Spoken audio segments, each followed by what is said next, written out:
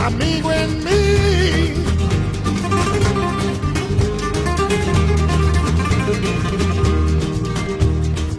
Hay un amigo en Hello, welcome to T. Hanks for the Memories. I am your host, Darren, and today we're going to be talking about the conclusion of the perfect trilogy, Toy Story 3. And joining me to talk about it, returning from Toy Story 1 and Toy Story 2, we have Andrew and Kestra Duraski. Hello.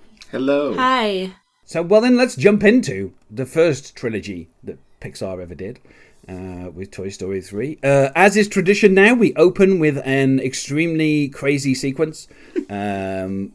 What I love about these opening sequences, what I like about Andy's imagination is he's able to imagine everything except that Woody is not a cowboy.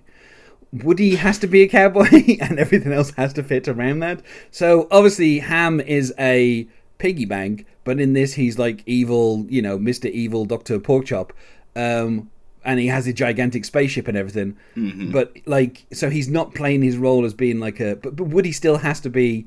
And Jesse, of course, now, and Bullseye, they still have to kind of be their own the characters that are established, yeah. And everybody else, like Mr. and Mrs. Potato Head can be evil villains, and like everyone else can be different, but it's fixed that basically Woody is always a sheriff, and I kind of like that. That's the thing that always connects it is like Andy insists that Woody is the sheriff, like that's his role. He can't be any other role. But yeah, this opening sequence is, I remember watching it at the cinema and just being like, it's the amount of detail is insane. Like that, the latticing on the bridge, when you see the train come around and then the barrels of monkeys when they explode into like a nuclear cloud. It's like it's just insane. Like every part of it is, and it's only like the opening 5 minutes. But there's so much detail in here, and just like the way it kind of plays into the idea of like at every turn something is happening that is triggered by something else, and then there's it's constant twists. In particular, I love the shot where we see all the trolls that are on the train, and Woody goes, "The orphans," and it's just like yeah. I love the sequence. I think it delivers on something that I didn't know I wanted. Yeah. After like the first film, and it starts out and there's just like cardboard boxes and everything. It's like we're inside the imagination, and it's so much more detailed and refined, and it has so many more elements to it that make it richer. And the way they animate it, they give it a texture that, like, there's a texture to the lighting, there's a texture to the sky and everything that feels like it's imagination. It's stylized in a certain way. It's not as realistic as, for example, Good Dinosaur. Like the landscapes and the sky and stuff in Good Dinosaur is intended to be kind of photorealistic. And this is like, no, it's still fake. Like this is not a hyper realistic, map of the canyon and everything. But it feels also so good to be in it. I don't know what it is, but it's fantastic sequence. I love the energy that it has, and the texture of the animation and the light, and also this is like the most refined we've ever seen these characters at this point. If it's 10 years of animation history since the last one, like everything is going to look so much better, more fluid. The detail in the animation, the detail in fabric and wood grain and all that sort of stuff is going to be so different. And so seeing that brought into the film, I think in an imagination sequence is a good choice, rather than having that jarring experience of being like, oh, but like, why does the bedroom look different? Yeah. Yeah. And what I like as well, I do like when they say it's evil Dr. Porkchop, and he goes, that's evil Mr. Dr. Porkchop to you. Just like those weird kind of like details. And then like the barrels of monkeys like as bombs is just such a, like all those, the kind of, I'm guessing that probably took like weeks to render, because it's just so many, like every single one of those tiny little monkeys is doing something as it explodes, and then they kind of like grab like Jesse and Bullseye and Buzz and stuff, and it's like it's insane, like just the amount of detail that's in there. And there is that moment, of course, where the bridge explodes with way too much TNT on it. Just get another detail where it's like that would literally destroy the entire of that valley, like the amount of TNT that's on there. But once as the train goes over the bridge while Woody's trying to save it, obviously then that moment where Jesse and Bullseye are kind of thinking that Woody might be dead. Obviously that is kind of foreshadowing for what will happen later. But I like that kind of Buzz, he flies up and he's like, with his pun of like, I'm glad I was able to catch the train. Like that kind of, just that, like those kind of little details, like that is kind of some of the kind of silly jokes that like a kid would make. And this of course leads us to, we come out of that fantasy and we see that it is still cardboard boxes that Andy's playing with, just with stuff drawn on them, for Dr. Porkchop's, his spaceship. And this, of course, then brings in the classic, you've got a friend in me.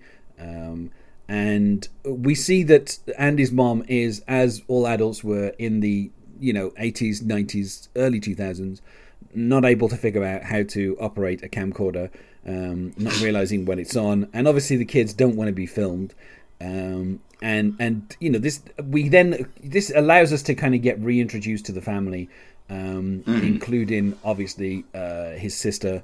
Is it Molly? Is his sister? Yes. They confuse me by having Molly and Bonnie in the same film. There's a lot of people with Y at the end of their names, with Andy and Woody as well. And so we get like her entering as like a toddler, and of course instead of it ruining his play, he actually kind of incorporates it, showing of course that Andy is a good kid. He's not just gonna like, I don't know, punch his sister and get her out the room or something. Like he's actually just gonna play with her. That's important. You've got to think of Andy as like, this is a good kid. Yeah. Otherwise, there's a lot of this film where you're gonna be like, well, I don't really care about Andy. Yeah. And you need to care just enough. Mm-hmm. Yeah, and I think again, like they've gradually got to the point where humans don't look terrifying. In terms of Pixar, as they kind of were in the first and second films. Not the second film, maybe not quite as much, but obviously the storylines in the first and second films minimized the amount of adults or children that needed to be in the film. And I think they're still kind of doing the same thing here. There's still less interaction with adults, but obviously when it comes to the kids, there's a lot more kids as we get to, Sunnyside later on. So they've managed to get the animation to the point where they aren't just a bunch of crazy clones of Andy, and they are actually all individual children. And that improvement allows this story to kind of work a bit more, because we are getting a bit more interaction with children playing with the toys. Whereas in the previous films, it was always the case that the children had gone out of the room, and that's why we were with the toys. Like, it was almost like necessary for them to not be there for the story to make sense. But then, of course, their purpose in life is to be played with, so there's only so much of that you can do with before it stops making sense. And of course, to make us all instantly cry, You've Got a Friend in Me slows down and freeze frames, and then we have the words, and as the years go by, echoing in our heads as we are introduced to the current day, and we find out that Andy is 17, and he's going to be leaving for college very soon, and he's got some choices to make in terms of what he's going to college, and what is going up into the attic, and what is going into the trash. And what I like about this is this kind of establishes, I mean, there's some things that obviously have happened in the previous films, like people for some reason, even though Woody is meant to be their leader, they don't trust Woody when he says stuff, and that seems to be a running theme. He would try to reassure them of stuff, and they'll kind of trust him, and then the second there's even a tiny little bit of doubt, they'll all turn on him instantly. And that kind of happens again here, where we have this operation where they're trying to bait Andy into playing with the toys, and so they kind of they call his mobile phone, and it rings, and it turns out it's in the toy box, and they're hoping that when he sees the toys he'll want to play with them, but instead he just leaves the room. And they have to face the fact that Andy is no longer going to play with them, and they're probably going to be going up to the attic. And I like how in his final appearance, Arlie Ermy is back as the sergeant of the toy soldiers, and he says, and I don't think this is true, certainly it wasn't true in my case, where he's like, of all the toys to kind of be put in the trash, the toy soldiers are first. And I certainly didn't know how to do that. I had like a couple of hundred toy soldiers, and I didn't throw them in the trash. I liked my toy soldiers, so they decide they're out of there, and they've all got little parachutes and they jump out the window. And I think it's funny because then Woody is like gather everybody up, and basically Slinky's like, we're all here, like this toy room used to be a lot fuller with all the different toys, and basically now they're already assembled. It only takes them like 2 seconds. And I thought that was kind of, obviously they talk about the people that they've lost, and I think it's kind of funny that it's like, yeah, this is what we're down to is, just the potato heads and, Rex and Ham, and, even they mention obviously that Bo Peep is gone, but Bo Peep wasn't his toy, it was his sister's toy. So, like, wasn't really his choice to get rid of Bo Peep. Like, don't blame Andy for that. They kind of don't talk much about the toys that are still in the house but not in the room. Yeah. Yeah. Because there's surely some of the toys that are still in the house and just not in Andy's room. I mean, they don't talk about Barbie very much. Do they talk about Barbie when they're in the chest? I don't think so. So like Molly's still a younger kid. She's a teenager, but she's younger and surely has some of the toys around. But then there are a lot of the toys, Mr. Spell, probably not even in the house anymore. and so you've got a lot of things where it's like, oh yeah, where did they go? And so we got to move on with the story. And so they don't like spend a lot of time. They just kind of establish like, what is the crew that we're dealing with? This is, the real, top tier crew. This is the group that, went looking for Woody and all that sort of stuff. And so you get a clear sense of like, okay, who are we actually dealing with for our story? And then they move on from it quickly enough that if we weren't like talking about it for the podcast, I wouldn't be thinking about, hey, wait, where is Mr. Spell? Mr. Spell's part of the thing. Where's that snake? Where's the robot? Yeah. Where I mean, they mention Wheezy because obviously he had a key role in the last film. Like Robert Goulet was his singing voice. Mm-hmm. R.I.P. Robert Goulet. And we should mention, of course, the voice of Slinky has changed. It was previously Jim Varney. In this film, it is now Blake Clark, veteran of many Adam Sandler films. Although I think probably my favourite role of his in regards to Adam Sandler is in Waterboy, where he plays the guy that nobody can understand, and he kind of talks with a very kind of muffled Southern accent, and just kind of says stuff, and people just laugh at him because they have no idea what on earth he's talking about. But I think he does a good job of kind of imitating what Jim Varney was doing with Slinky. So he doesn't feel missed. And because they introduced so many other characters, some of this core cast, they don't have a ton of lines throughout it. Oh, no. And so he's kind of benefited from that as well. Yeah. But I think that the interesting thing, of course, is Slinky, in the first two films was very much kind of like Andy's right-hand man before Buzz arrived. Like, he was the one, because of obviously what he could do is, with the stretching out and stuff like that. And, he was kind of the one who would kind of pass messages on to the rest of the toys and stuff. So obviously they had to kind of keep him. I feel. Like you can't get rid of him because there is clearly a friendship between him and Woody. Yeah. Yeah. And I think, like I said, I think Blake Clark does a good job of kind of replacing Jim Varney in that way. So their mom sets up some boxes. Some stuff's going in the trash. I like how she demonstrates it by picking stuff up as she goes around Andy's room. She's like, this goes in the attic, this is going to be donated, and this goes in the trash, when she picks up the apple core. And she kind of insists that Andy kind of, gets around doing stuff. I think it's interesting because obviously she said, she's like, here's a box for like stuff that's going to go to college. She doesn't put a box out for the attic, does she? So she's obviously expecting Andy would do that. And then when she goes into Molly's room, she gives her a box as well for stuff that needs to be donated to Sunnyside. And immediately, we find out that from a magazine that she is reading, Molly is a tween because she's reading Tween magazine. And I mean, I guess it's a quick way to establish that, but I thought that was funny. There's like literally a magazine called Tween magazine, and she is indifferent to Barbie, and she just drops her in the donation box, and that's it. I mean, what's funny, of course, is the amount of trouble that Pixar took to get Barbie into the films. Particularly with obviously being rejected from Toy Story and then obviously getting her into Toy Story 2. And I think it's kind of almost a little commentary of how quickly she's discarded at the start of the film. She will, of course, have a larger role as the film goes on. Mm-hmm. Yes. And obviously will be voiced once again by Jodie Benson, who everyone, of course, remembers as Ariel from The Little Mermaid. And also she was in Enchanted as, I think, Patrick Dempsey's receptionist. She yes. Yeah. So I love Enchanted, a great film. I'm not sure what the sequel's going to be like coming out on Disney Plus later on this year, but we'll have to watch it and see. And this, of course, is where the toys turn against Woody again, because I don't know what they flip flop so often. Obviously, Woody is definitely going to college. Like, that is the box that he is destined for. Andy, being extremely lazy, rather than getting a box and writing attic on it, he just piles all the toys into a bag, and they instantly think that's it, they're going out to the trash. And obviously, as a viewer, we're left to think for a few seconds that that's what's going to happen. But then Andy pulls down the stairs to the attic, and they're going up to the attic, which is obviously where they thought they would end up.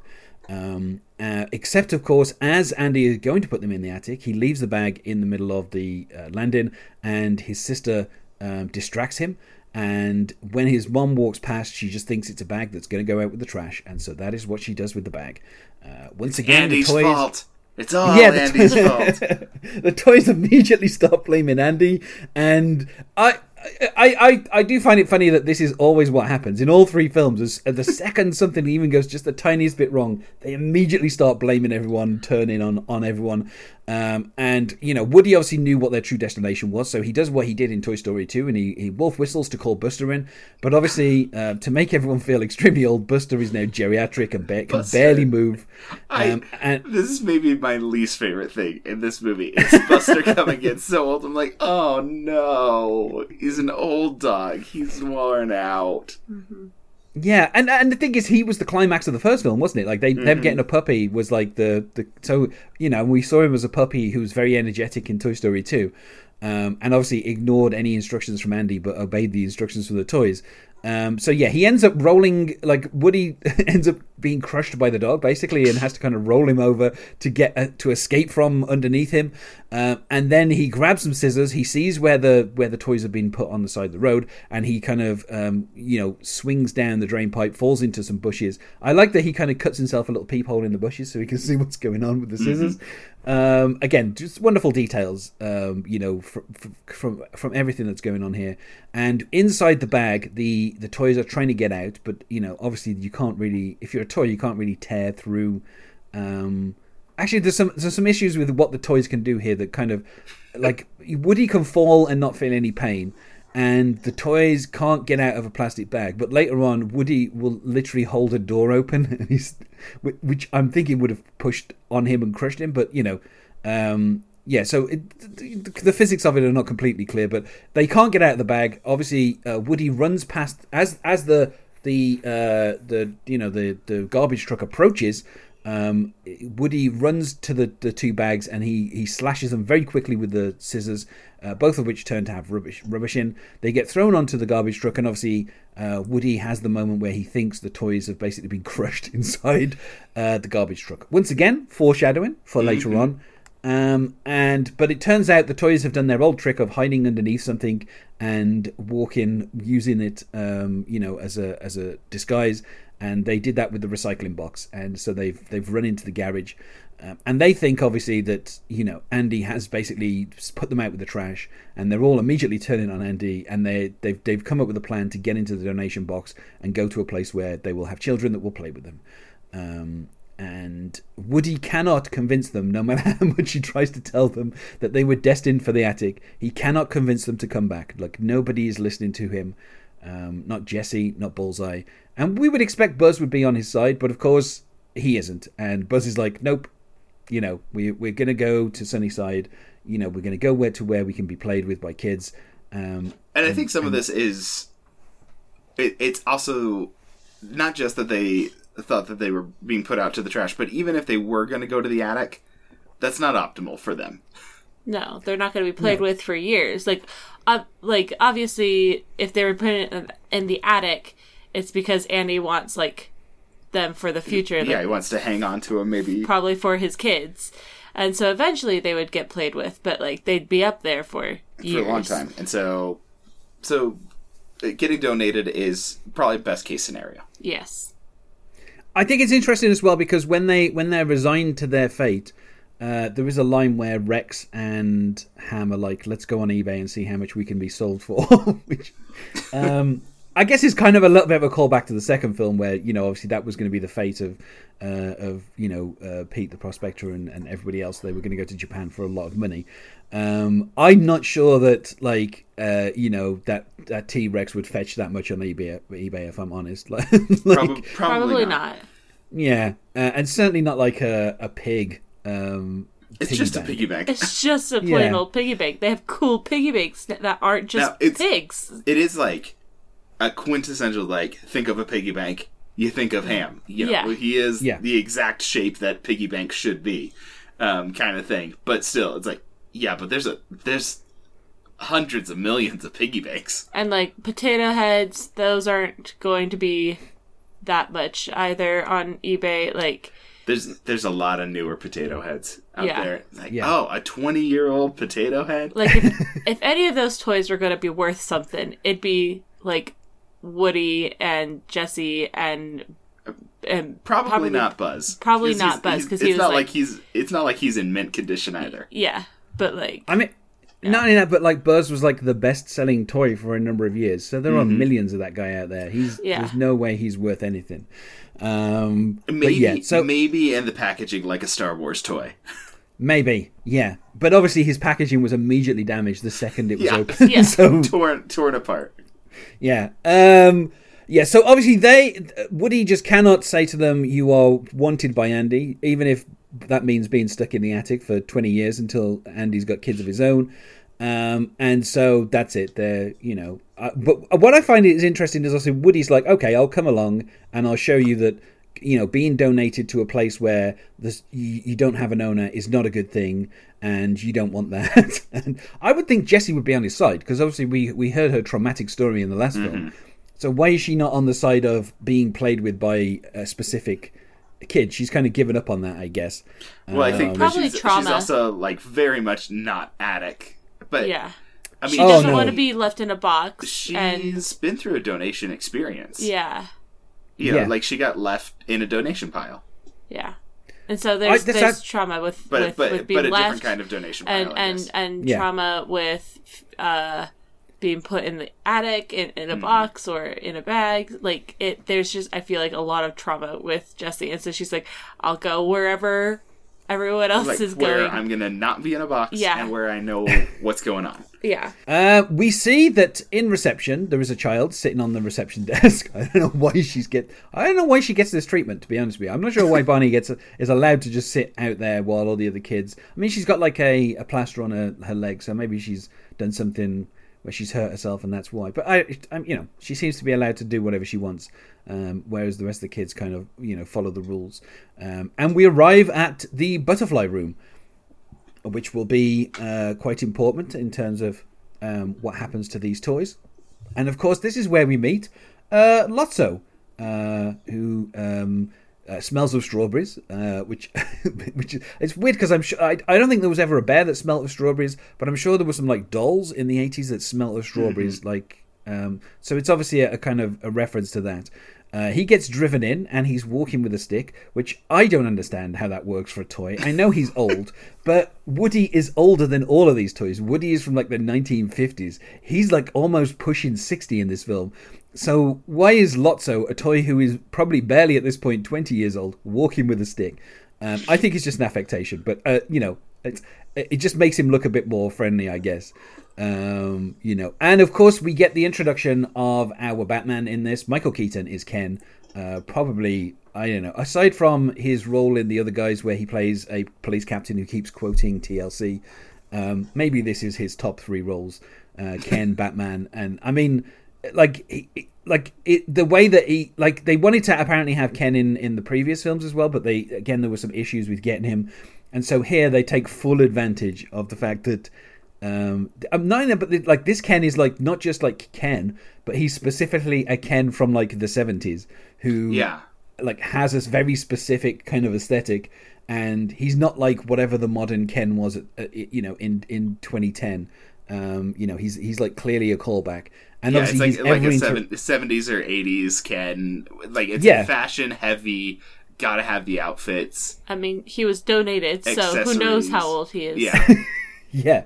And I also don't know how he's managed to get a hold of all these outfits. Like, who is... all which the donations. Well, I guess, yeah. I mean, maybe over years... Yeah, so, I mean, people are just donating Ken outfits, but no Kens. There should be like an army of Kens at this point. Well, not to spoil some things, maybe they have been donating Kens, and something's been happening. Yes, that is a possibility. So Michael Keaton is just fantastic in this. Like, he manages to make, as he's labeled later on, well-groomed man. He manages to make Ken, like, extremely kind of vain and everything, but, like, the connection he has with Barbie, where like they instantly, to Dreamweaver, they instantly kind of fall in love. And before the kind of the meet and greet is concluded, he's basically invited her to live with him in his dream home, which I kind of love. But yeah, we also have Big Baby in here, and we also have Chatter Telephone, who of course will both become important to the plot later on. Woody keeps painting it as like, this is going to be a terrible place, you're not going to like it, and then of course they see the kids in the butterfly room playing with the toys, and they're like, no, we want to stay here, we definitely don't want to go. Apart from of course Bullseye, who is loyal to Woody, and Woody has to kind of basically make him stay behind with everybody else. Like, he doesn't want him to go to the attic by himself. And that's it. Woody has decided that he's gonna go back to Andy. And the door is open by someone, and Woody holds the door open before he leaves, which again, that door would have just crushed him straight away. Like, there's no way he could have held the door open, but it gives him a nice moment before he goes. He escapes by holding on to the bottom of the janitor's trolley. The janitor, though, doesn't go out. He goes to the toilets, which this might be the first time we've ever seen toilets in a Pixar film. If I'm honest with you, I don't think we've ever seen them before. Monsters, Inc. There's a... Oh, yes. Yeah, oh, yeah. Yeah, there is, when they hide in the different toilets. Yeah. Those are monster toilets, though. These are real toilets. Yes. Real people, human toilets? Yeah. I think maybe... I know... toilets are referenced in Finding Nemo. Finding Nemo, we see him go to the toilet, and I think we see the toilet, but we don't go into the bathroom. Getting flushed out to the ocean. And I like. I mean, the animation here is. We can't say much about how much they progressed from Toy Story 2. This entire escape is just insane. Obviously Woody puts like a little tiny square of toilet paper onto the toilet seat before he climbs onto it, and then he stands onto the toilet roll, but obviously the toilet roll's not going to stay still with his weight on it, and we get this wonderful sequence where his legs are going really, really fast as the toilet roll is coming down, and then he's like trying to grab his hat, and there's like this kind of pose where he's like holding on to the thing and balancing on the toilet roll with the hat in his hand, and then he quickly goes to the wall. And it's just amazing the way that they kind of... It also emphasizes the fact that Woody, seems to be able to just climb up and down things without any effort. A lot of climbing in the sequence. Yeah, I guess because he's a he's like a stuffed toy, so he's a lot lighter than the other toys. Again, he shouldn't have been able to hold open that door then. He's got no weight to him. So, but I do like how kind of graceful he is. And then there's the moment in the mirror where like we think the guy has seen Woody, but it's just like a stain on the mirror. And when he wipes it, Woody's gone. Up onto the roof where he's trying to find a way to get out of there, and then of course he sees a kite, and then he flies on the kite. Again, falling in style rather than flying, and a gust of wind catches him and he kind of ends up going off course, and then it breaks, and we get this like sequence where he's kind of almost trying to flap the kite like wings, and then of course he ends up getting stuck in a tree, losing his hat, and his pull cord. I get like there's like almost like the kind of Mission Impossible 1 moment where he almost hits the floor, and then he kind of slowly goes up as his pull cord. Is this where it says there's a snake in my boot? I can't remember which phrase it says. Yeah, but a phrase is said as he it ascends, retracts basically, and says the phrase. And he's kind of stuck halfway up, And then this is when Bonnie bumps into him. Like, literally, she just bumps straight into him. And of course, being a child, if you see a toy for free out in the wild, you just grab it and put it in your backpack. There's no questions asked, you know. Mm-hmm. Before anyone else sees you, you just quickly throw it in there.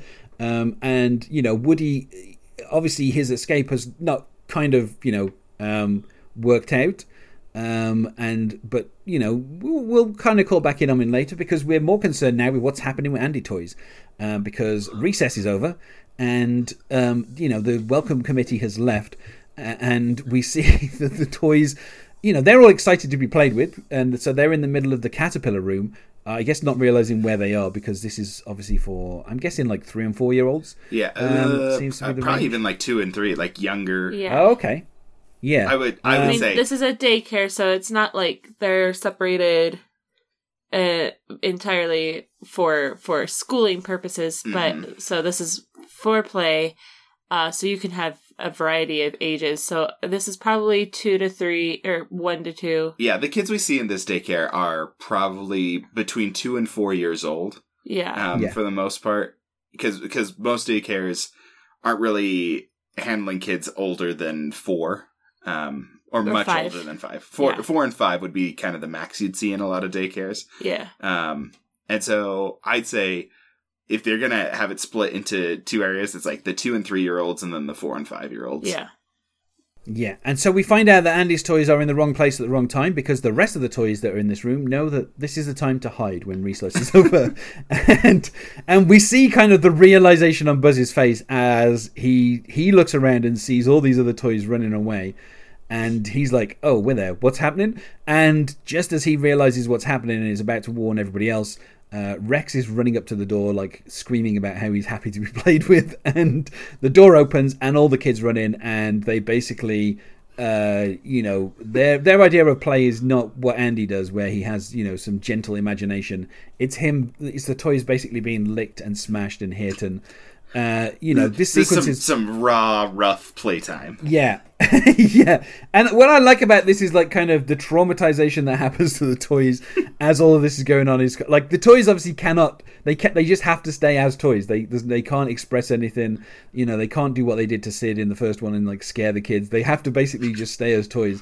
And the kind of blank expressions on their faces as kids are like hitting them against stuff and licking them and smashing them into things is kind of funny. Just like how they can't do anything, they just have to be toys.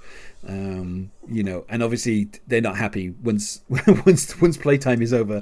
You know, I think Ham has got like someone's like scribbled something on Ham and it's there for the rest of the film, basically, like the graffiti on him. Yeah, so whatever they were worth before, they're definitely worth less on eBay now. After this play session. But yeah, we then find out what the truth is about Sunnyside. So the way we get to this, right, like Buzz is acting as the advocate and he's going to go investigate everything. So clearly there's a mistake. We should be in the other room, in the nice room. Yeah. Which it makes them feel a little entitled. Yeah. It does make these toys feel a little out of touch. It's like, clearly there's a mistake. We should not be in this room with these younger kids. We should be in the nice room. Yeah. There is very much a wanting to talk to the manager situation that is going on with Buzz. But I think what's weird is, of course, you would feel that, but then straight away you find out that basically Sunnyside is run like a prison with Lotso as the person in charge, and then Ken and the Octopus and some of the other toys, Chunk and Sparks and Twitch, these various other kind of like toys are generic kind of like sci-fi villain toys, it seems. Mm-hmm. They are all kind of, almost looks like they should be in He-Man, basically. Those what the villains look like. They are kind of in charge of keeping things in place, and of course we will then also meet later on the monkey, who is extremely terrifying. But yeah, like Buzz finds out that they're deliberately keeping them in the caterpillar room so that they kind of get destroyed, and so that the other toys don't have to be destroyed. We get obviously we find out that Lotso comes in. We should say Ned Beatty, of course, doing the voice. And it's funny because like his first kind of interaction as Lotso, he is very much like, welcome to Sunnyside, and it's very kind of gentle and everything. And then when he makes the turn here, where he's talking to Buzz, and he's like, "Yeah, of course you can come and play in the other room." And then when Buzz is like, "I want to get all my friends," Lotso's like, "No, I don't think we're going to do that." Like, you can come along if you want, but we're going to have to leave the others to be destroyed. And obviously Buzz is like, they're his family. And then that's where we get the instant turn from Lotso, where he's like, give me the instruction manual. And basically, they pry his back off and switch him to demo mode, so that once again, for the third time in 3 films, we get gotta have it. Yeah, Buzz Lightyear factory reset. This time it's the same Buzz rather than being a second Buzz as it was in the last film. And so, the thing that the first film obviously had the realization, the Buzz was a toy. In the second film, again, he went to rescue Woody, but then we had the addition of the second Buzz. And then here, they just factory reset him. And it feels like we're never going to make any progress with Buzz having a storyline of his own. Apart from, of course, once we get to the film Buzz Lightyear, which is coming out later this year at the cinemas. I think we might get something. Yeah, we never ever seem to get, and this even happens in the next Toy Story film. There's no real progress on Buzz Lightyear's character. He never has an arc after the first film. All the other characters seem to get little mini arcs and stuff. Even the Potato Heads, they get the kids. In this film, we'll find out what happens with the kids later on. Like, there seems to be stuff happening for the other characters. Jessie, she had a whole arc in the second film, and she has a bit of an arc in this film as well. But for Buzz, we always keep having to go back to factory reset Buzz. Which we also have the fact that Mrs. Potato Head, one of her eyes has been missing, but it's still at the house, and she can close her one eye and see with the other eye. Which again, it's a nice little plot thing. They've done it before in the previous couple of films. Yeah, so it's a good way for the toys to realize that Woody was correct, because Andy is still looking for the toys, and he's got the attic door open and he's trying to find where the toys have gone. And this is, of course, when all the rest of the toys are like, "Oh no, Woody was correct." And now that the kind of Buzz comes back, with being factory reset and being put in charge of policing the new toys, Barbie breaks up with Ken straight away, which is understandable because Ken's kind of in on it. And we find out that for his insolence, Mr. Potato Head is going to be put in the box, which is obviously the sandbox that's out in the playground. They do a really good job with all of this because like at this point we basically have 3 different locations, and we haven't talked about going back to Bonnie's house yet, but you have like 3 different locations where stuff's going on for Andy, and that's relevant, and so you kind of have like a destination for the toys to go back to. It's like, we've got to get back to Andy, we were wrong. But then you've got Sunnyside, and then you'll have Bonnie's place, and it's like, okay, there's multiple threads that are going on, and we need to figure everything out. And then you have, even within Sunnyside, a couple of different things going on simultaneously, because you have Buzz going to talk to Lotso, and then the other toys realizing, oh, we need to go back, but Buzz doesn't know, so they're waiting for Buzz to come back, and then Buzz becoming their jailer and taking over all of that. They balance all of that really, really well, and like tell the story of that really well, so that you get a sense of, what is the pace of this film, what is the trajectory for this film, and that's why it gets such good Rotten Tomatoes scores, is they bring it all together and they move it along so nicely, and you get like just the right amount of time usually in a certain scene or a certain setting before resetting, moving on, getting to the next steps. And I think this is one thing that this one does better than the other 2 Toy Story movies even, is this kind of pacing. You have so many characters in this movie, with the introduction of Lotso and Ken, and they just managed to balance it out really, really carefully, and in a way that's really, really good. I think in Toy Story 1 and Toy Story 2, some of the sequences in each of the different locations, like, okay, this scene's going a little too long, and I think this one, they keep it really tight and they keep it moving. Yeah. But yes, of course, speaking about Bonnie, she has taken Woody home, and she has instantly put him into a tea party.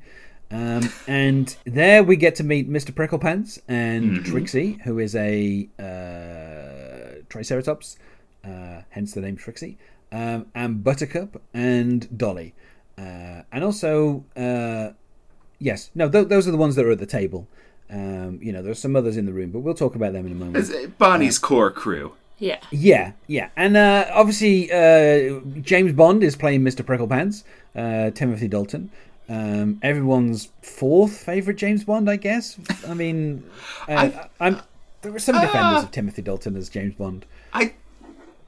The grand rankings, I think Timothy Dalton, like, he might not be everyone's favorite, but that's not his fault, right? Like people think of Timothy Dalton very, very fondly as James Bond.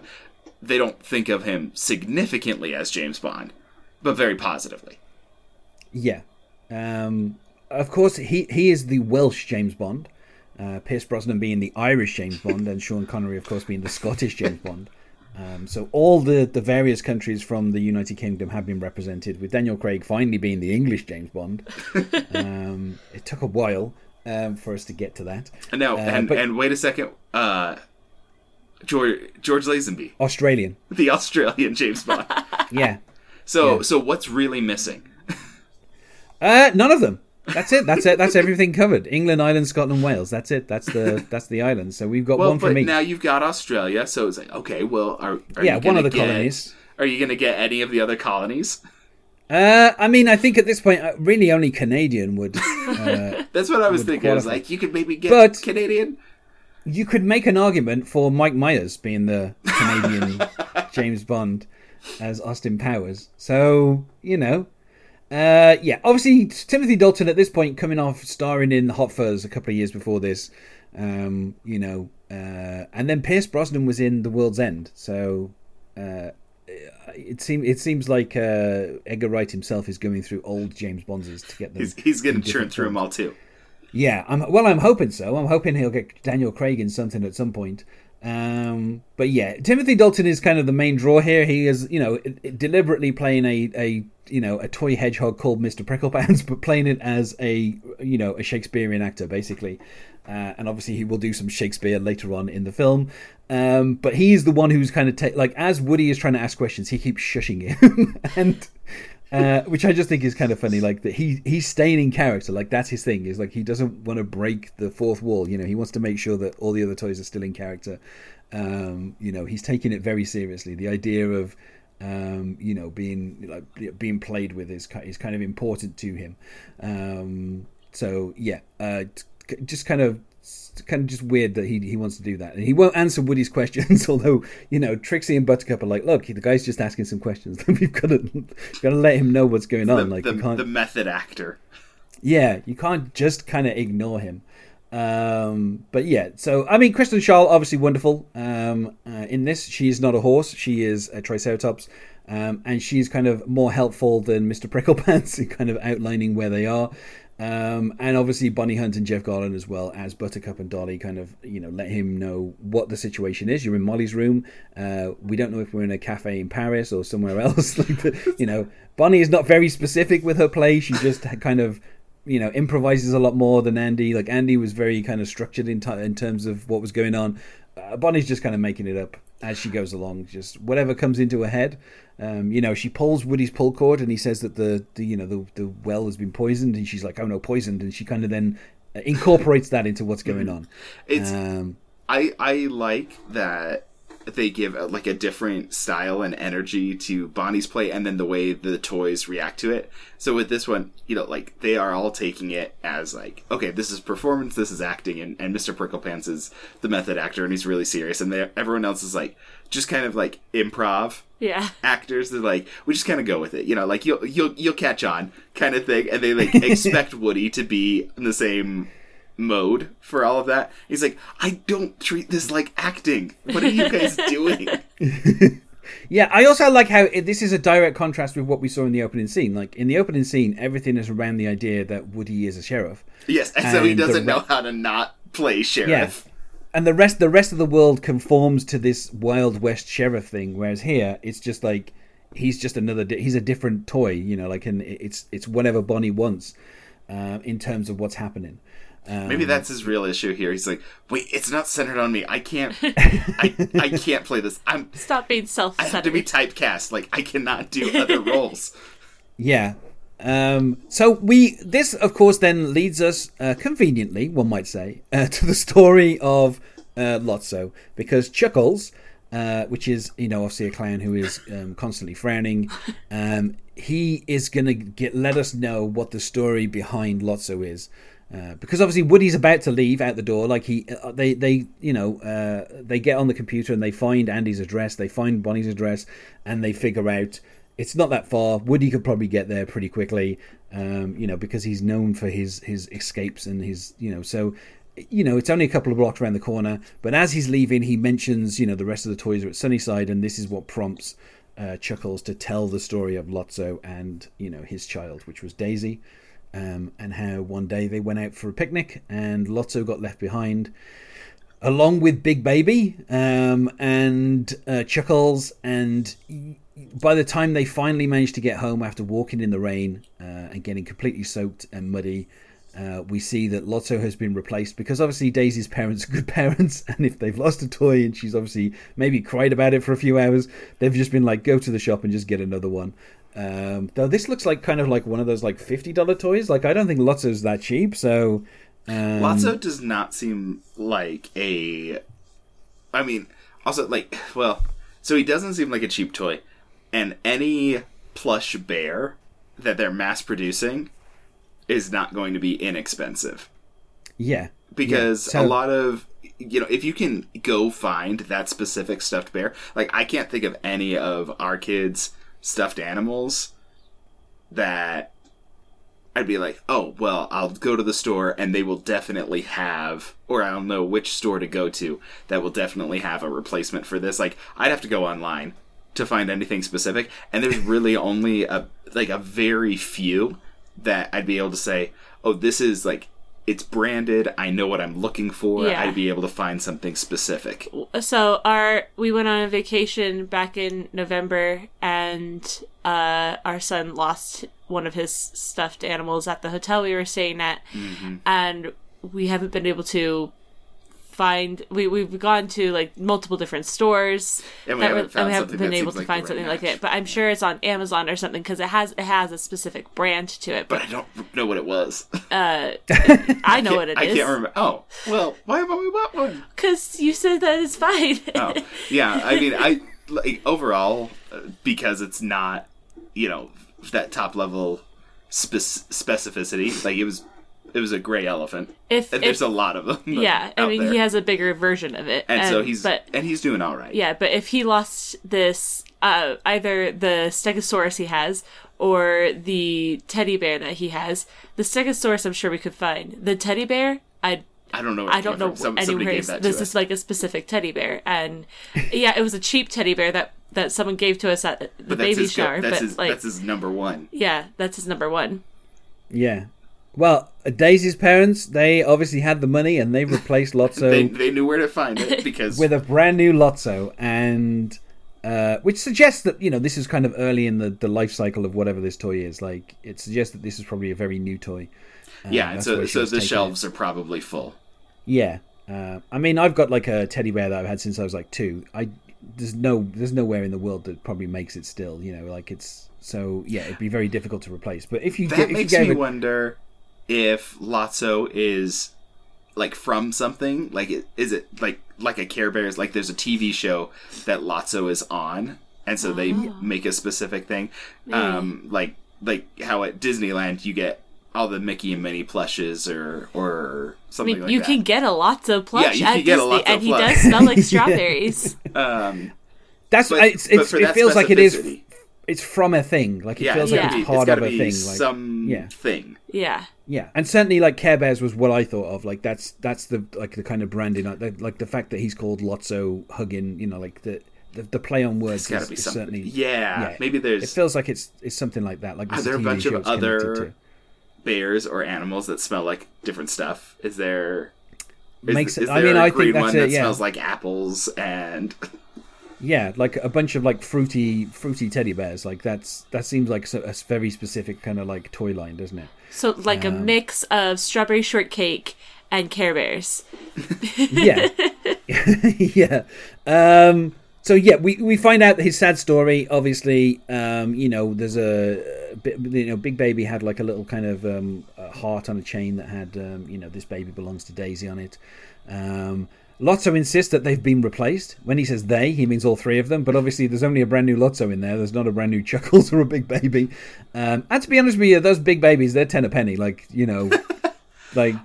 I don't know what I would search for to find one, but I know I could find one anywhere. Yeah, just roughly any like the same generic. Thing. Yeah, with the eyes, the eyes that open when you tilt the head or move the head, like those have been in tons of toys. Like those are very generic. I think it's an American Girl dolls. They have those Fisher but Price, like babies. There's probably Fisher something. Price. There's probably I don't know, lots Play of School. Yeah, Play School.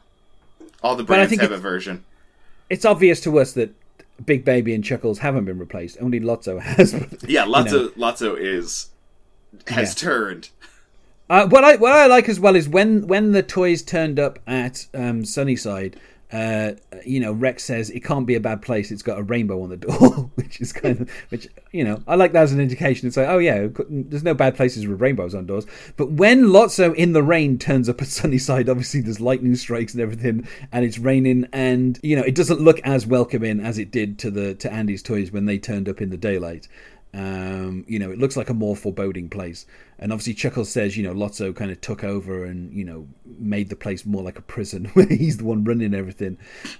This obviously means that Woody has to go and find his toys and free them from this, this existence. And so he hides in Bonnie's backpack. And of course, as soon as he gets to Sunnyside, he jumps out the backpack, goes up the wall, gets into the ceiling through one of those little ceiling tiles, which I think do contain asbestos. So I'm not sure how safe it is for them to be not anymore. Children. Oh no. Well, okay, but the detail on that tile is insane, though. So like depending on when those tiles were replaced, but I'm pretty sure I had those in my school. Yeah, and you'll see them in pretty much every building and every office building, every school building, and everything. So I think they're up to code now. But I would not be surprised if they used to be made of asbestos. I think the main place people find asbestos now is like private homes, not so much public buildings or business buildings. Those all get inspected more often, I think. Yeah, there was a certain businessman who was in a certain white building in recent times who complained about having to take all the asbestos out of his buildings because it was very expensive to do. So, he doesn't care if people get cancer. But yeah, what I did like as well, that tile, obviously we all know what that tile looks like. We all recognise that tile. The amount of detail on that tile is probably more than... Yeah, it's like than anything that was in the first two films. Like it probably took like days to render, but it's just amazing how detailed it is. That tile took longer to render than the entire previous film, or more power, more data. Possibly because we should say everything that's kind of real world in this outside of like the people looks like the real world. Like it doesn't. Like there's a certain level, but it still looks kind of reasonably photorealistic, which is kind of crazy that they've managed to get to that level in terms of what the environments look like. But yeah, Woody gets into the ceiling, he gets into the vents, and he meets there with a chatter telephone. And I love this kind of like hard boiled 40s detective voice that they've got going on with this, voiced by a guy called Teddy Newton. I don't think he's like a significant actor in any way, but he has just the perfect voice. And what I like about Chat Telephone is he won't talk to Woody just by talking to him. He insists that he picks up the receiver to talk to him. You gotta pick up the phone. Yeah, because he is like one of those Fisher Price, and he says Fisher Price on the side, but it's like a very old logo, so he's been around there a while.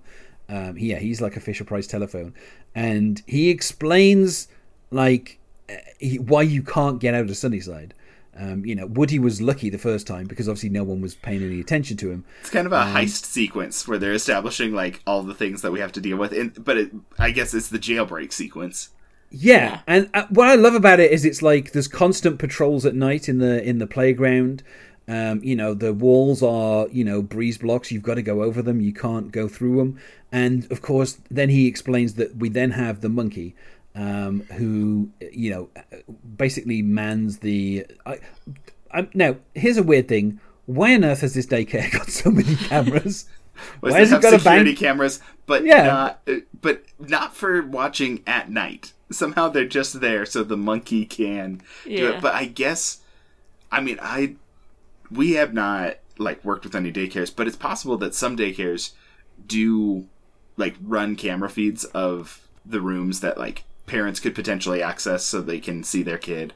Okay. And things like that. I mean, that's like my immediate thought. Is it kind of like a video baby monitor? Yeah, but this one I don't think it's going through the internet. I think this is just... This just turns into security cameras. It's like, that seems a little weird. But it goes with the prison motif, so it's fine. But yeah, I guess... I mean, we don't see a lot of direct adult supervision in the rooms. No, well, that's it. There seems to only be the lady who's on reception, and that's it, pretty much, running the whole place, and the janitor. But yeah, there's like a bank of 16 cameras that are watching over every spot, and the monkey is the one who, you know, kind of mans it. We see a few escape attempts in previous times in flashback, and the monkey basically just makes a very loud noise, and nobody can escape because of that. And you know, so obviously Woody, he takes all this as a challenge, right? He's like, yeah, okay, don't worry, I can get out of this. Woody's good at escapes. Yeah, he knows what to do. He finally meets up with the toys, and obviously, what I like here is when Woody kind of, you know, he comes in. I think it's Ham who like when they're all saying, "Oh, we were wrong," and Ham goes, "Yeah, Jesse's right. She was wrong." It's just like, throwing her under the bus straight away, like, you know, not wanting to take any responsibility again. So you know, he explains the plan. He says, you know, he kind of gathers them all. We don't get to hear the plan, obviously. He whispers it all to them close, and then we see the plan immediately in action. Which, you know, like the way that it, like everything is obviously kind of timed perfectly. Slinky and Woody.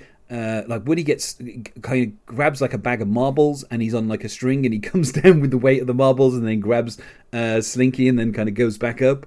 And you know, Barbie goes with Ken.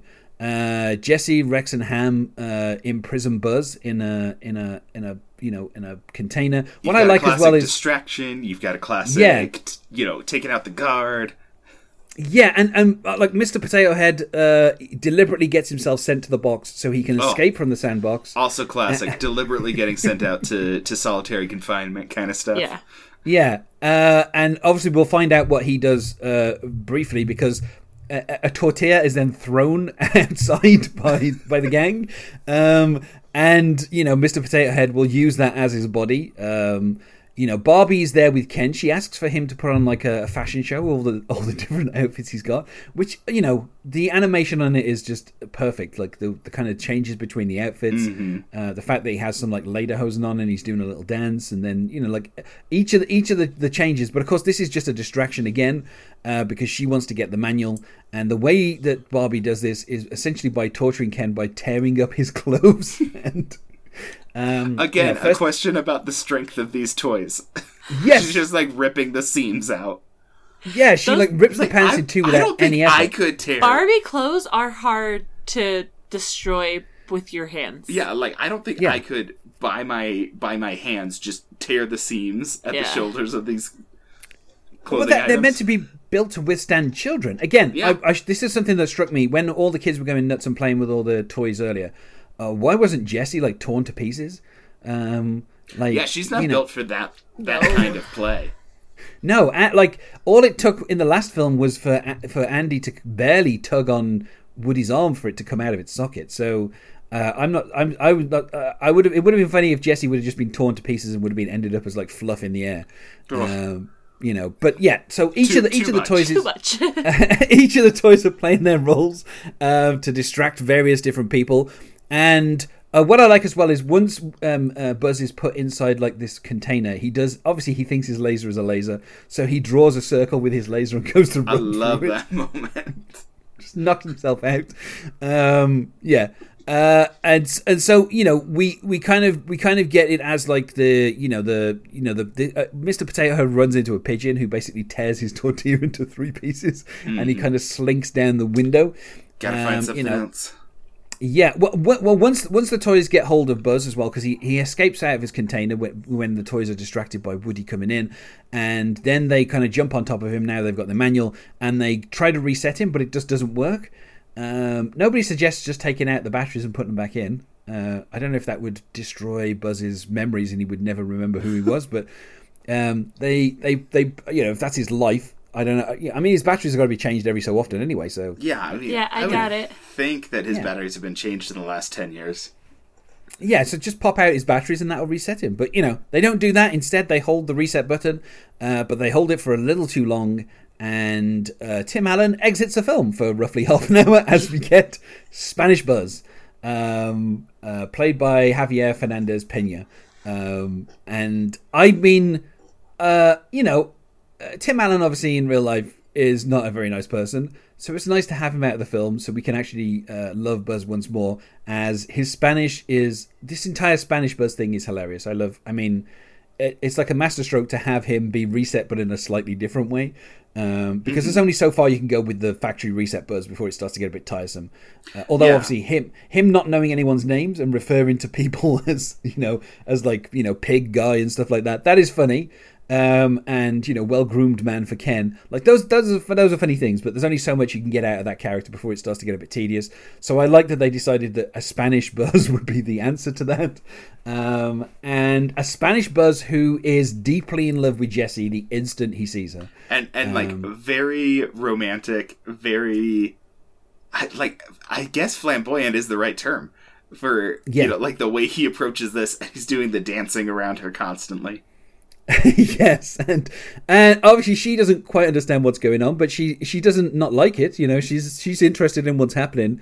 Obviously, at the end of the previous film, there was a hint that there was a kind of a crush between the two of them, and so we get the kind of the escape kind of works. The Mr. Potato Head emerges, and he is now Mr. Cucumber Head. And, I like that his wife is it doesn't matter what Mr. Potato Head is. Mrs. Potato Head always loves him, and it's one of my favorite things about this film is the kind of the interaction, between Don Rickles and Estelle Harris as this couple. Like, she's always in love with him no matter what. Even if he is like a cucumber now, like she still finds positives, and I kind of like that. That's like a theme between the two of them, and the same in the previous film. Like he didn't want to go to rescue Woody because it meant he would be away from Mrs. Potato Head, and they're deeply in love, and I like that. That's kind of like their kind of defining characteristic. But he gets his old body back, and he's back to being just Mr. Potato Head again. And the toys have to try and cross, but Big Baby is sitting on the swing. And so, of course, Woody and the aliens have to kind of crouch down behind something. They go for their old trick of hiding underneath the bucket, and they finally manage to get up the wall. And we find that they get into the dump, like the kind of chute that takes them down to the dumpster. But of course, it is shut, and nobody's got enough strength to kind of open it. Again, they had strength before to tear it closed, but now they can't even open a thing. But this gives an opportunity for Spanish Buzz to demonstrate how he can like spin up to the top of the thing and then hook his feet underneath and then pull down the thing. And he just says in Spanish, "It is open." And I just love. I mean, it was just a fun. And obviously, this impresses Jessie as well. But yeah, so everybody manages to go. Like, Woody decides that he's going to go down this chute first to see that it's safe. He gets down to the bottom and he says, "Yes, it's safe, but don't all come down all at once." Which, of course, Ham mishears as everybody all at once, and so they all come down at once. Yeah, and they nearly knock him off. And obviously, Woody once again is like in that position of like balancing on the edge of something and being pulled back in. But of course, we find out that Chatter Telephone has been broken. He's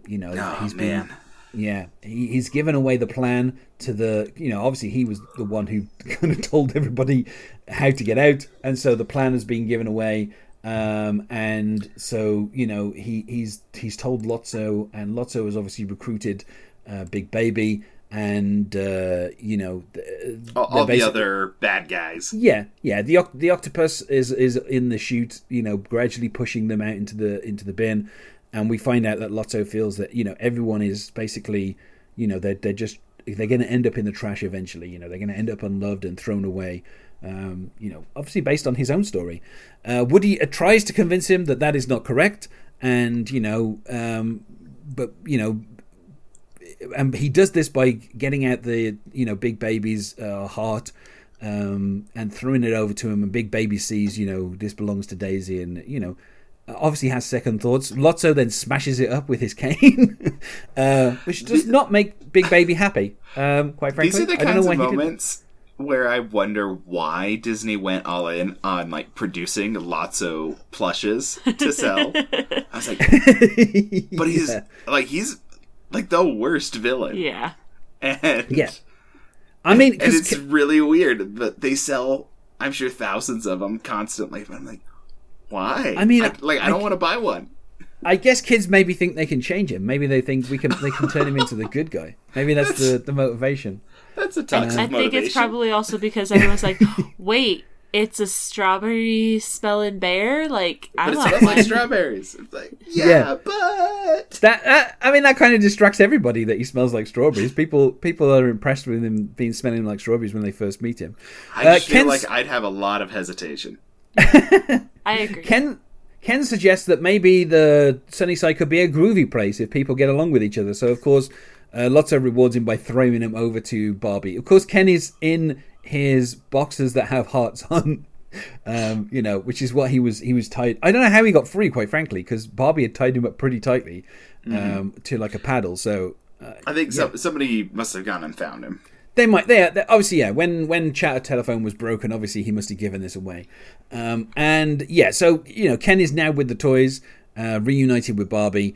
Big Baby is angry at the kind of the little heart-shaped locket getting smashed up. So he throws Lotso into a dumpster, and the dumpster closes, and everyone thinks, yes, the film is over. Still got half an hour to go, but yeah. Lotso manages to lunge out and grab Woody and pull him into the dumpster. And this is just as the garbage truck arrives and the dumpster is being pulled up. And so the rest of the toys jump onto the side of the dumpster to try and rescue Woody. And of course, they all get dumped into the rubbish inside the dumpster. And as they're riding along, Buzz's glow-in-the-dark feature is activated, so everyone can see what's going on. I don't think any glow-in-the-dark toy has ever been that bright. Most glow-in-the-dark things that I've ever had, you had to hold them like under a light for like 3 or 4 hours, and then you turn off the light and it glows for about 3 minutes, and then it's gone. But we'll accept it in this universe that Buzz is illuminating everyone.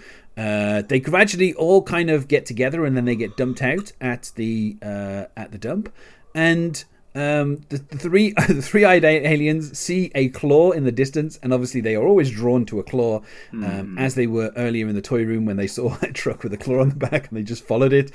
And so as they run off towards the claw, they get swept away, and Mr. and Mrs. Potato Head are obviously devastated that their children have been taken from them. But Woody is trying to gather everyone together, but There's then no time to mourn. We're all in danger. Yeah, and so they all kind of get grabbed up and pushed into this thing where they're heading towards the Crusher. But Slinky Dog flies into the air because obviously above it is a magnet to pull out any metal. This sequence is really effective. Like as they go like beat to beat to beat to beat as things change and transition, and they have a new threat and everything. Like it builds up in a fantastic way that pulls everyone in. And they solve the problem so quickly as well. Like, as soon as they see Slinky Dog get pulled up onto the magnet, all of them, like, grab something metal. And they all, like, instantly... I like that, is it Ham that's in, like, the pot that flies up and he's, like, sitting on the side of it? Because he can't like, grab. Yeah. So he finds a way to do it. And Rex is obviously struggling to grab stuff because he's got tiny little arms. But then he kind of gets grabbed up with a fan. So they're all going towards the Crusher, and is this where Lotso is stuck, or is he stuck? Yes. So Lotso's stuck underneath. Everyone's gone up, but Lotso's stuck underneath golf clubs. Golf clubs, I think. Yeah, and then there's Woody a whole golf bag that someone threw away. Yeah. And so Woody lets go of his metal thing and drops down to pick Lotso up. And they see that there is like a stop button, and Lotso's like, I'll go and push the stop button. Yeah, so you guys get me out. Get me over. And I will do that. And of course, once he gets up there, he he says to Woody, "Where's your kid now, Sheriff?" The worst villain. In He's these awful. Yikes! This guy is bad. Yeah. So Woody obviously manages to escape, like, being crushed. They end up on the other side of the crusher, which is obviously, crushing all the different things down into pellets and obviously sorting the metal out because the metal can be recycled. It's crushing it all into pellets, sorting the metal out, everything else just getting incinerated. Well, you can't recycle it, I don't think. I think it's crushing stuff that can't be recycled. The metal you can recycle, can't you? You can make some money off it. Yeah, unless they were able to filter out, plastic bottles and stuff, which I think, they're just taking this as the non-recyclable contents. I just don't. I guess the crushing process is so that it helps loosen up the metal and gets more of the metal out for the magnet. But I was going to say I don't know why they need to crush everything else up if it's just incinerating. But there was a blue recycling box as well earlier in the film. So stuff is being sorted. So this is the non-recyclable stuff that goes to landfill, basically. Depending on where you are in the U.S., you may or may not have a lot of recycling options available. Yeah. But in this fictional town, they have recycling bins, and so they have recycling. We're going to count on it. Yeah. So the first part of the process is finished. Lotso has escaped. And the rest of the toys have dropped back down onto the kind of crushed up pellets. And this is where Rex says, I can see daylight. And Woody realizes that isn't daylight. And so, there is a saying that sometimes the light at the end of the tunnel is just a train that is coming towards you. And that is what is happening here. This is not a good situation for them to be in. And, Woody kind of realizes what it is, but there's no escape. Like, there's nothing for them to climb up. There's no way for them to get out of it. They've no longer got the metal they were holding onto the magnet with. And so they are now on this gigantic pile of crushed up little things that are heading towards an incinerator. And they all are trying to get out. They're trying to run up back up these bits, but obviously because of the way they're shifting, they're getting no purchase, and they're not going to be able to get out of there. And they do this for about a minute before eventually they gradually all start to realize that there is no escape. And is it Buzz, the first one, like holds Jesse's hand, and then Jesse stops Bullseye. We should mention in this process that Buzz got hit with a TV and became regular Buzz again. Oh yeah, he didn't know where he was. He could just smell garbage. But yeah, he's back to being regular Buzz. But I don't think he's really done anything in this sequence other than follow along. No, since he's been regular. Yeah, Buzz, he's doing the same thing as everybody. Yeah, and so each of the toys, with Woody kind of almost being the last one, they realize that there is no escape, and they accept their fate. They are basically going to be melted, and this is the end. Interestingly, earlier Lotso said, everybody ends up as landfill, and this is it. This is true. They are going to end up as landfill. Although I would say some of them still have metal parts in them. They probably would have been, still been able to get out using the magnets. But they've accepted their fate, and they are all about to die. And for a few seconds, we have to face that as an audience. Before, of course, they are rescued by the Claw, and the lighting changes, and a gigantic claw comes above them. And don't ask us how, because again, we don't know the strength of these toys. It doesn't really make any sense. But the three little aliens are operating the claw that rescues everybody else in this one grab. A lucky grab, I would say, for them to manage to get everybody in one go. Like, there's nobody left behind. That's a pretty good one. Yeah, but obviously this is one of the scenes that people talked about this film being extremely kind of like devastating, like the fact that these toys have realized their fate and they are just going to allow themselves to die rather than the constant struggle to get back to Andy is kind of over. They're like, this is it. Like, there's nothing left to do but just accept the fate. Mm-hmm. And that is obviously something very kind of deep to put. I mean, considering the first film, like the main conflict was like a kid has got some toys. And now here we are in an incinerator where we've, got the moral question of whether or not these toys are going to die. Feels like we've come a long way in the last kind of 15 years in terms of this franchise. Yeah.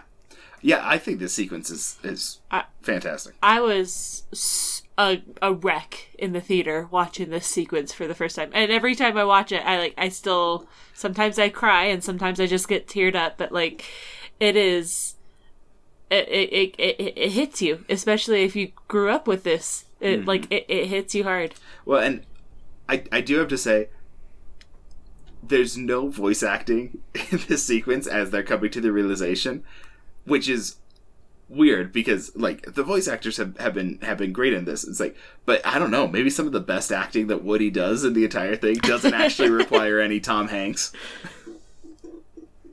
Yeah, as he just looks and he realizes and he holds hands. Yeah, just like, and also like the close-ups on each of the hands, like, you know, even like Rex and Ham, like, you know, generally not people who have hands, you know, still kind of touching each other to kind of say that they're together in this moment.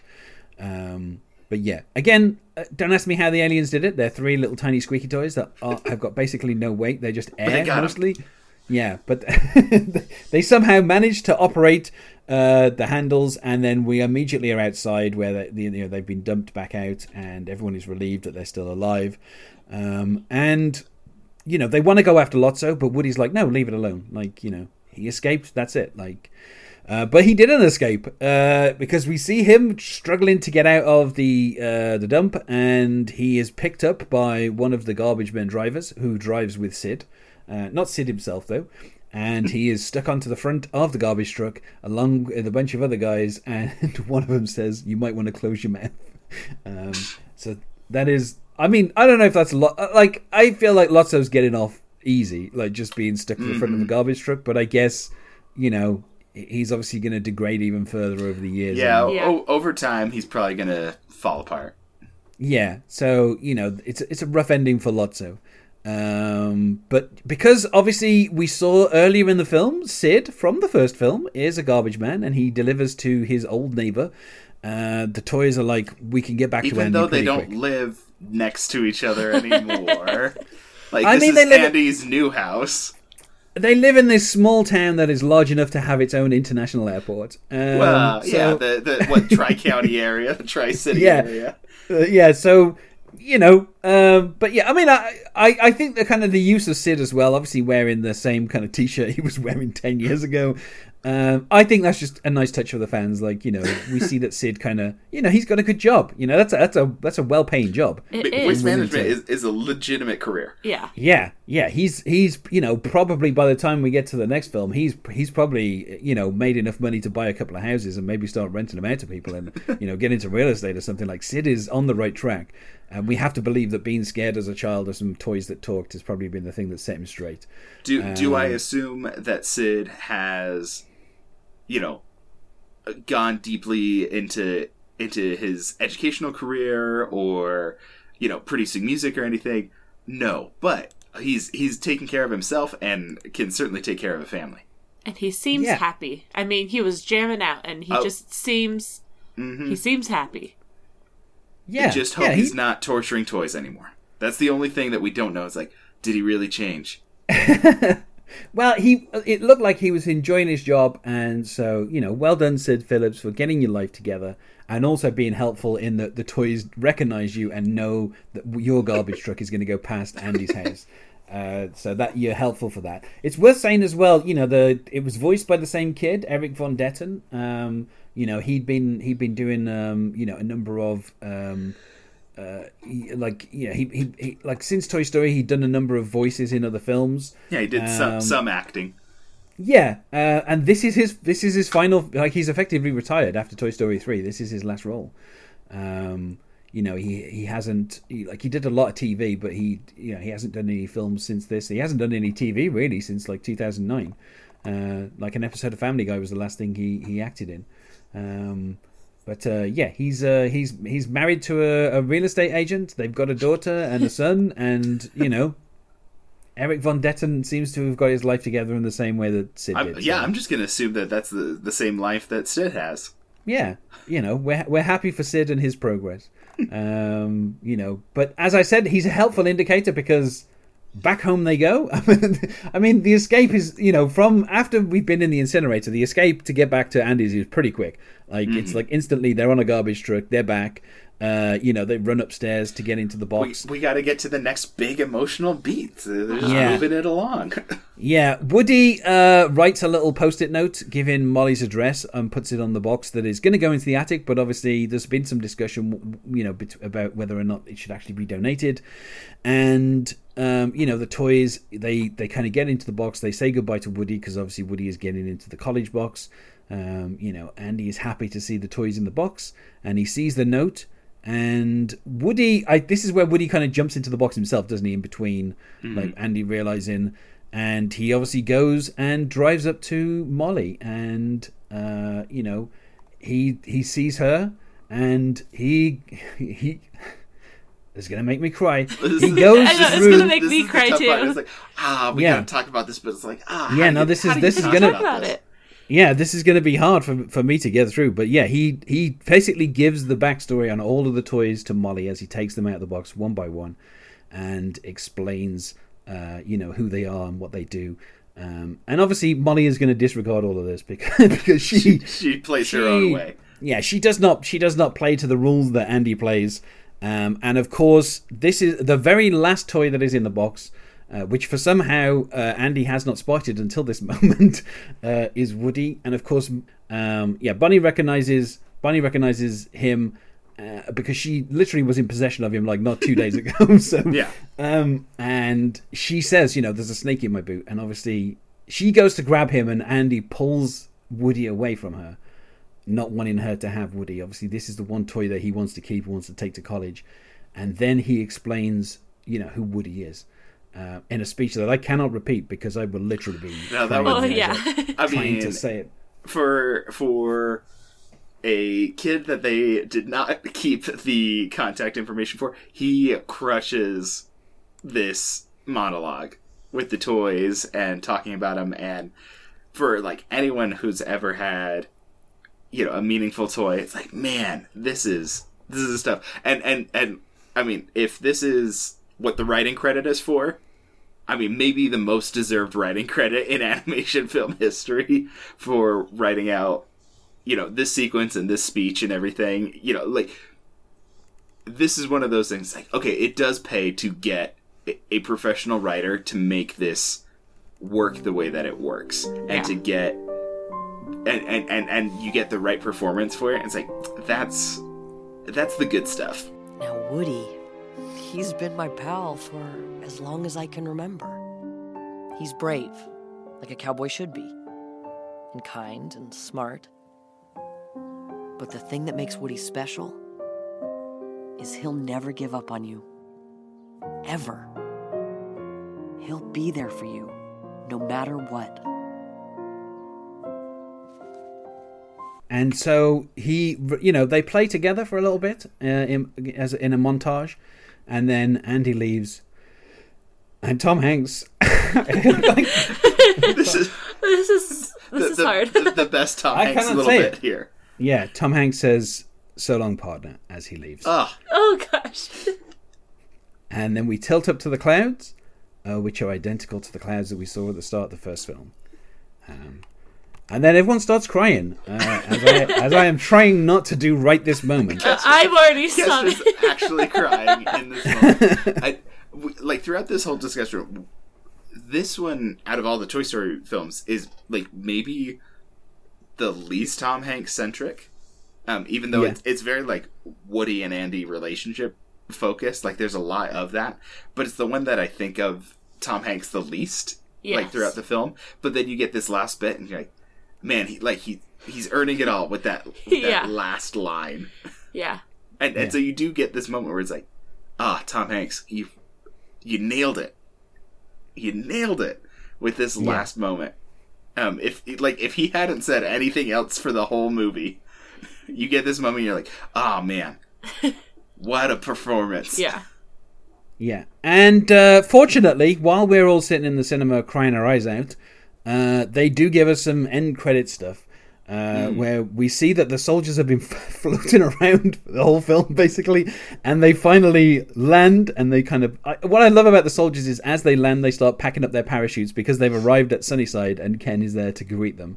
And we find out, obviously, that Ken and Barbie are in charge, and to communicate with the toys, they are passing notes back and forth in Bonnie's backpack. And obviously Ken is the one that is writing them, despite the fact that the handwriting apparently they think is Barbie's. It's very feminine handwriting. Yeah, which, but what's funny is there are a few times throughout the film where the people take digs at Ken for being a girl's toy, and kind of like an accessory and stuff like this kind of shots at him. But Ken is, he's the only kind of real, he's kind of torn about his loyalties to Lotso. He's the only real kind of good-hearted toy that was left in there. So it's nice that he kind of ends up in charge. And obviously we also see the toys being played with in Bonnie's room. Interestingly, we have like these peas in a pod. I don't know what this toy is. I don't know why anyone would make this as a toy. Some peas in a little pod that you zip up. But they find their way inside Mr. Potato Head and start pushing out his parts from inside, which leads him to say, I've told you peas to stay out of my butt. But one of the peas in the pod is voiced by Charlie Bright, who in this film does the voice of young Andy earlier in the film. So he's kind of got like two roles in here. And we skipped over it, but I should also say that Richard Kind, George Clooney's best friend, plays the role of Bookworm, which is like a little tiny like worm who's in charge of all the books. And obviously Richard Kind, always a delight in everything. Such a wonderful actor. And he's only in a couple of scenes and only has a few lines, but he really kind of, this exasperated worm that's kind of sick of people asking him for stuff is kind of funny. He finds the manual for Buzz, of course. And speaking of Buzz, in the toy room, Buzz is a hit because he is, he's with Jessie, although he's not 100% sure how this is happening, because we get a Spanish version of You've Got a Friend in Me by the Gypsy Kings, and something comes over him and he begins dancing. And that is how we basically finish the film, is with them doing an elaborate dance sequence to the Spanish version of You've Got a Friend in Me. But yeah, and with Ken and Barbie's leadership, Sunnyside is better pace for everybody. They take massages, they take turns and recover and everything. Yeah, they've put something in place so that the toys don't end up, having to be completely destroyed, and they kind of tag in and out, when they get lost under stuff. So they've made Sunnyside a better place. And that's where the film ends. Andy has driven off into the sunset, and the toys are in a new home, and Bonnie seems to enjoy playing with them. So hopefully that will turn out well. I should say something that we skipped over, but there was some backstage, shenanigans going on. Obviously, after the last film, there had been a bit of kind of, some issues in terms of doing sequels. And Disney set up an entire studio called Circle 7 Animation, which was going to do a whole bunch of sequels to Pixar films without Pixar's approval. And they were going to have a whole thing where Buzz Lightyear was recalled. That was their Toy Story 3 story. And they got deep into it. They had a whole script written. They'd started, to animate some of it. They had like a whole kind of pitch thing going on. And it was only really, things were basically kind of getting very contentious, between Pixar and Disney over this whole thing, until in January 2006 Disney just bought out Pixar and it all kind of went away. But Circle 7 Animation is a fascinating studio, because effectively it was set up, they spent hundreds of millions on this studio, and it never made a single thing that ever came out. Weird. Yeah. And I also don't think that the story of like Buzz Lightyear being recalled would have been that interesting, like as like a sequel. I mean, obviously we've said in the previous two films, like the first film kind of has a story that is around Buzz, but it's mostly about Woody. And then the second film, again, there's a lot of stuff around Woody, and Buzz kind of has a smaller role. So I don't know that putting Buzz at the center of the third film and having it be about... And also, I don't understand what a recall is in terms of like Buzz Lightyear. Why would they recall that toy? Like, if there's like some sort of toxic ingredient in the plastic or something, I think that's the kind of scenario you could get. Or, I mean, you could have something Yeah. with a faulty element, but I don't think that would happen with a toy the way it does with a car. Yeah, it just ends up with this weird idea of like, so this toy that Andy's probably had for like 5 or 6 years has been killing him in some way. Yeah, Yeah. if it's radioactive, it's too late. Yeah. Yeah, like it feels like there was like an That's odd why idea. it glows so bright. Well, yeah. Well, that explains that now. But yeah, so they'd started on it, and then they spent hundreds of millions, and then they kind of they worked it out in terms of just by purchasing Pixar, and then obviously the main kind of cast of people came in and kind of pitched a completely different idea, which obviously ends up becoming this Toy Story 3. Good call. I just find Yes. I find it I think that's fascinating. the right decision.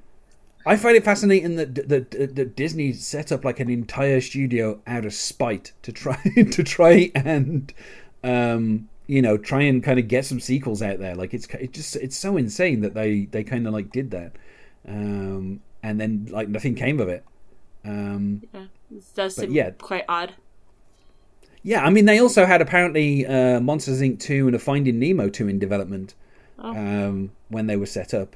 And then obviously things were resolved pretty quickly, and they just kind of there were 136 people working at the studio that were all transferred across to Walt Disney Feature Animation. I was going to say at some point they probably transitioned into one of the 2 animation studios that Disney's running at that point. Never mind all of the TV cartoons and The Disney additional Toon stuff. Studios, which handled all the Disney animation sequels. Yeah, so there's plenty of work for animators. Yeah. So it doesn't end up being a total loss, I'm sure.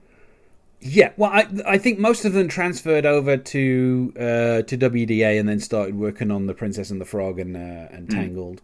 So but it's just such a weird thing for a studio to do, to be like, yeah, we're going to make a sequel and we don't care how we get it made. So here we go. And to prove it, we're going to set up a completely separate studio.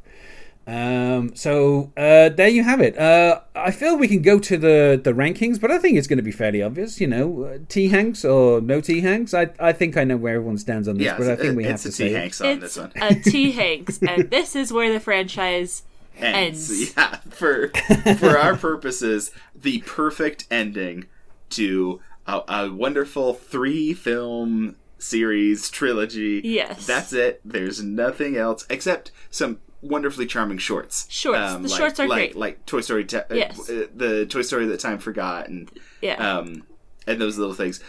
Those are wonderful, charming little shorts that have no bearing on the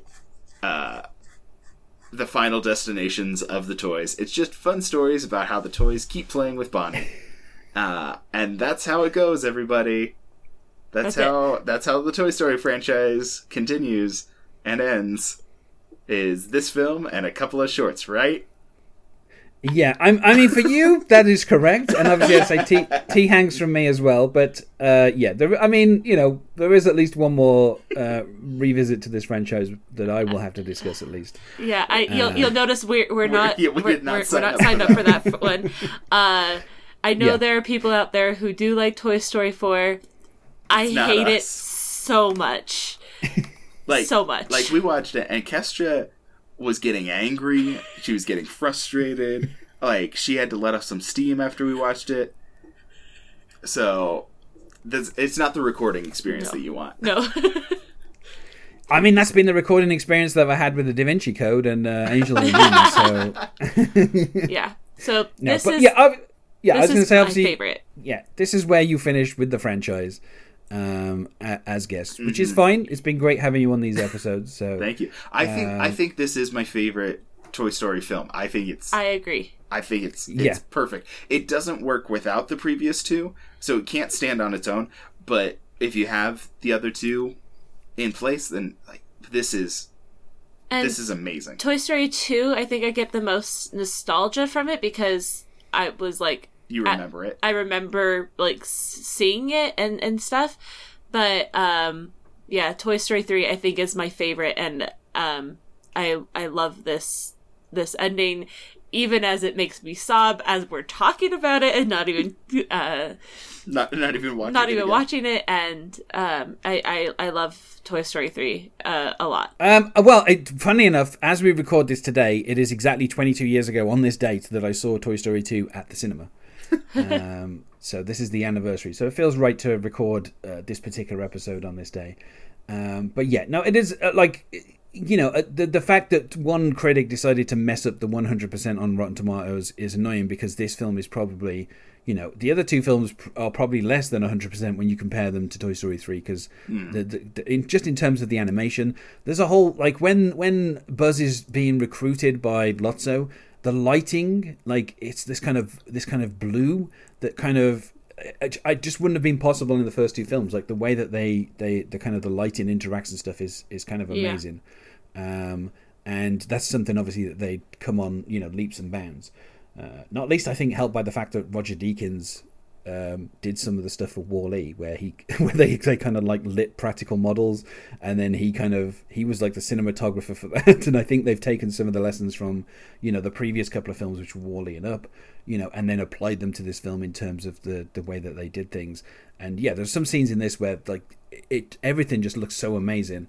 And then also the plot, like you say, they're balancing so many different elements all at once and jumping between different locations, and you have Woody's storyline going on separate to the rest of the toys, and then it kind of cuts in and out, and then obviously you've got Bonnie coming in and out of it, and then obviously Andy's there at the beginning and the end, and like there's lots of different stories that they're balancing more than they did in like Toy Story 1 and 2, which was simple rescue missions, basically. Like, toys kept getting lost and getting rescued, and in this, the toys have to essentially rescue themselves, and it's a completely different, just the whole setup, and it just, even when the telephone is explaining the whole layout and how you can't escape, and because like the whole, all of that is in any other film, would be a brilliant sequence, but it's just one of many in this whole film, which is probably not a film I can rewatch many times, because I don't like spending half of my days crying. So, and as I said before we recorded, it took like half an hour for my eyeballs to stop hurting from me crying at the final scene of this. And then, kind of, like, even talking about it, it's very difficult to kind of not, start feeling sad about, like, the toys being left. Given to a person who's going to play with them, but still, their journey with Andy is over. And that's kind of sad. But thank you to both of you for being my guests on this and the previous Toy Story episodes. Thanks for having us. And is there anything that you wish to plug before we go? Disney Animation Minute Essentials is our main regular podcast. And so if you check that out, that'd be the best place to find more of us. It's part of the Dueling Genre Network, which has a whole bunch of other podcasts that you might be interested in. If you're listening to in-depth breakdowns of any movies, then Dueling Genre has a lot of those kinds of things, a lot of pop culture topics like that. Yeah, and you can find us at the awkwardly named T_FT Memory on Twitter. I think we can all agree that out of the Toy Story films, this one takes the crown, but the next film is going to be a Larry crown.